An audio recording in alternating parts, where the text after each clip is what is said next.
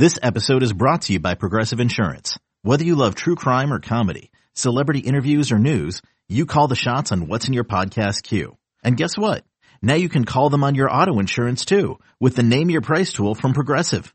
It works just the way it sounds. You tell Progressive how much you want to pay for car insurance, and they'll show you coverage options that fit your budget.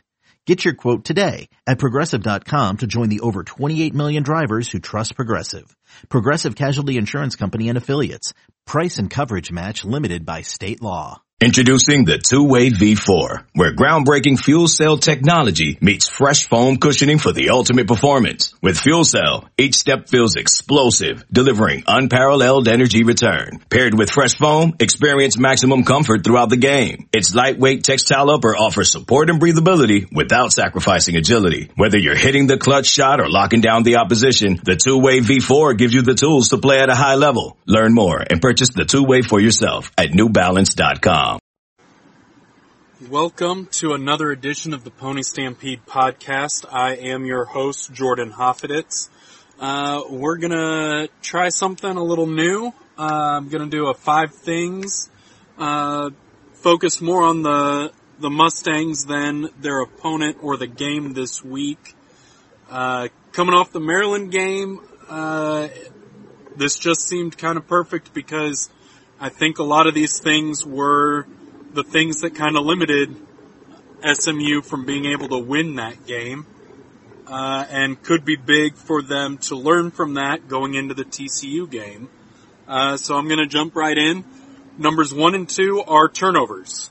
First off, SMU has turned the ball over 3 times in each of the last 2 games. Obviously, it didn't hurt them too much against Lamar. It did stop them from maybe that being a bigger blowout than it ended up being. But it was obviously costly against Maryland last week and helped contribute to that loss. It's just some things have to be cleaned up.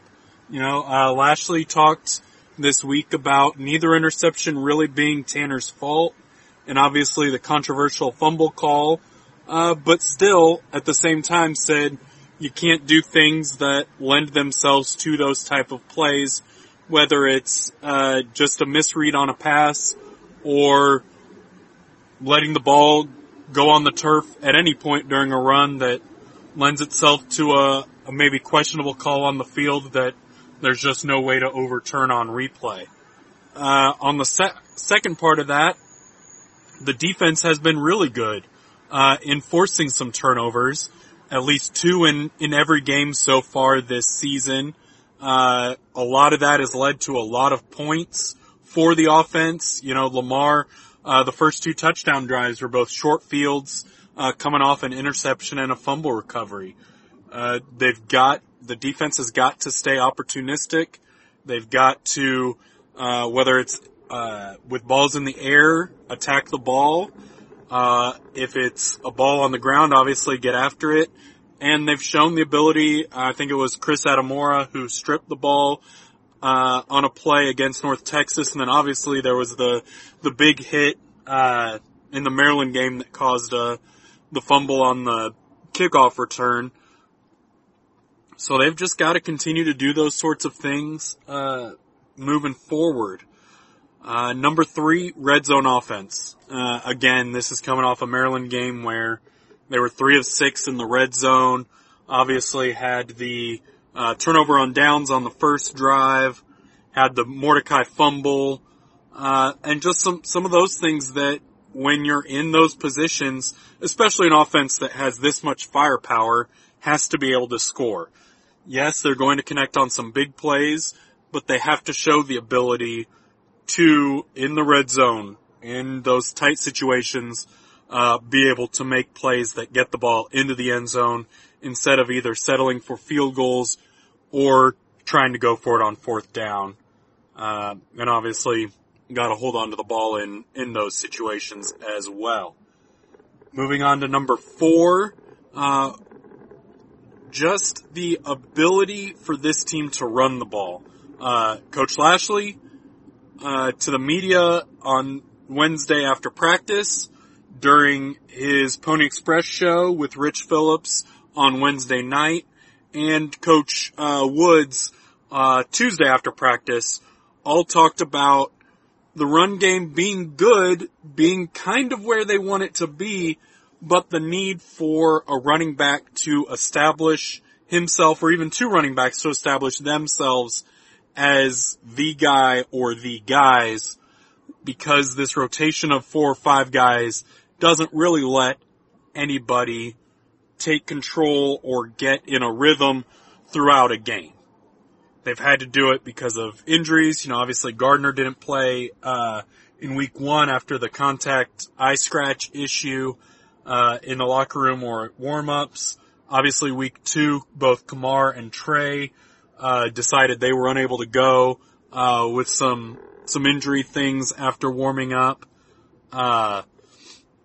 Last week didn't see much of Levine or McDaniel. Obviously Siggers, who is coming off an injury, got the lion's share of things. But my guess is if those coaches have been telling the media that they need somebody to step up and stand out, and have told the fans that, I am sure that conversation has happened in meetings, in practice, in the locker room, that group has kind of been challenged. I know a lot of people want Kamar Wheaton to be one of those guys that steps up. I still think there is some patience there with him coming off that injury, the delayed rehab, and wanting him to really be the best version of himself out there, which I'm not sure that we've seen. He looked pretty good against North Texas. Again, I was shocked that he played in that game.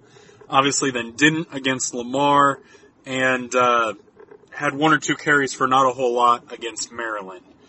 I think if you want him to be one of the guys, he has to be in a position where the coaching staff feels like he can carry it anywhere from 5 to 10 times on a consistent basis in a game, and maybe even more, and my guess is he's just not there yet. I think you really have to look at Siggers or Gardner to really step up. Those are the guys with the most experience that aren't coming off of major injuries. I think TJ showed a flash of that against Lamar. But again, we have to remember what he's been through over the last few years, and if he can consistently put up those performances week after week. I don't care who it is. I don't think they care who it is, but somebody has to step up and kind of take over that RB1 role, and even running back 2 role of, okay, these are the guys we're going to go with, instead of trying to play 4 or 5 guys throughout the course of a game. And then I think just little things defensively. For my 5th point, I think they looked pretty good against Maryland. Yes, they gave up the big touchdown pass. There was another big pass play. Obviously, some running plays early, and then that went for a lot of yards, and then just some big running plays late that kept drives going, kept the ball away from SMU, and obviously that ended up in the end zone that made the difference in the game. I think the defense played well enough to beat Maryland. That is a very, very good offensive team. And again, I think they saw just those little things. I think it was Brandon Crossley who talked about just rallying to the ball a little better, a little faster, with a little more purpose, and just kind of finishing some plays better. I think are the things. For the most part, they seem to be in pretty good positions. Contained Tagovailoa, I think, pretty well. I wouldn't say that he was able to take over the game and really single-handedly do some things that helped Maryland win that game. Sure, he made some plays, but kept him contained with some spy work that was done really well. Never really let their top-of-the-line receivers run ragged on them in the secondary. Just some of those little things that have to be cleaned up. And I think that's maybe the biggest positive after that Maryland game was they don't have to throw anything out. They don't have to redo anything. It's just taking what they do and just making it a little bit better, which I think you'll see. Biggest talk in football is that step from week 1 to week 2. I think that there can really be a big step between your first big test and the following game, which will really be another big test, maybe even bigger test, than Maryland was, just because of everything that is surrounding this game. I really think SMU's in a good position. There are a lot of variables, that obviously will come into play on Saturday. But those 5 things, I think turnovers on both sides of the ball, red zone offense, being able to run the ball, with 1 or 2 players consistently, and then just cleaning up some things, on defense. I think those are the big things that you've got to look at for them to be able to take, kind of that next step and obviously win a game like this. It's a big game. I know, Coach Lashley talked, Wednesday night in his show about the problem with rivalry games is some people think that, they can make or break your season or that they're the only game that matters. I don't think SMU fans are delusional enough to think, especially at this point with the steps that have been taken, that nothing else matters this season except for the TCU game. But I do think winning this TCU game says a lot about this team and says a lot about what they will be able to do, moving forward. So those are kind of my quick, 5 thoughts, 5 things. We'll be back with another one that's a little bit more of a game preview. I've got, more stories coming on ponystampede.com. We've got some good conversations going on the message boards, and stick with us. We've got some stuff coming this week, and obviously more to come as the season goes on. Again, for the podcast, like, subscribe, make sure you get new episodes as they're dropped sent to you, and be sure to check ponystampede.com for updates leading up to the game and, of course, throughout the game. Okay, picture this. It's Friday afternoon when a thought hits you. I can waste another weekend doing the same old whatever, or I can conquer it. I can hop into my all-new Hyundai Santa Fe and hit the road. Any road. The steeper the better. Because my all-new Santa Fe is available with H-Track all-wheel drive, so I can hit the trail without a worry in the world. Heck, with 3 rows and best-in-class rear cargo space, I can pack the whole family in with all our gear. We've got available dual wireless charging for our phones, so we'll never lose touch with civilization, and we won't lose touch with the primordial power of Mother Earth. So which is it?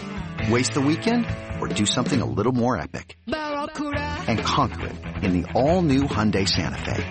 Visit HyundaiUSA.com or call 562-314-4603 for more details. Hyundai, there's joy in every journey. From producers Matt Damon and Ben Affleck, explore how art and music sustained hope during the siege of Sarajevo, thanks in part to humanitarians and the band U2. Kiss the Future. New documentary now streaming exclusively on Paramount+. Go to Paramount+ to try it free. Terms apply.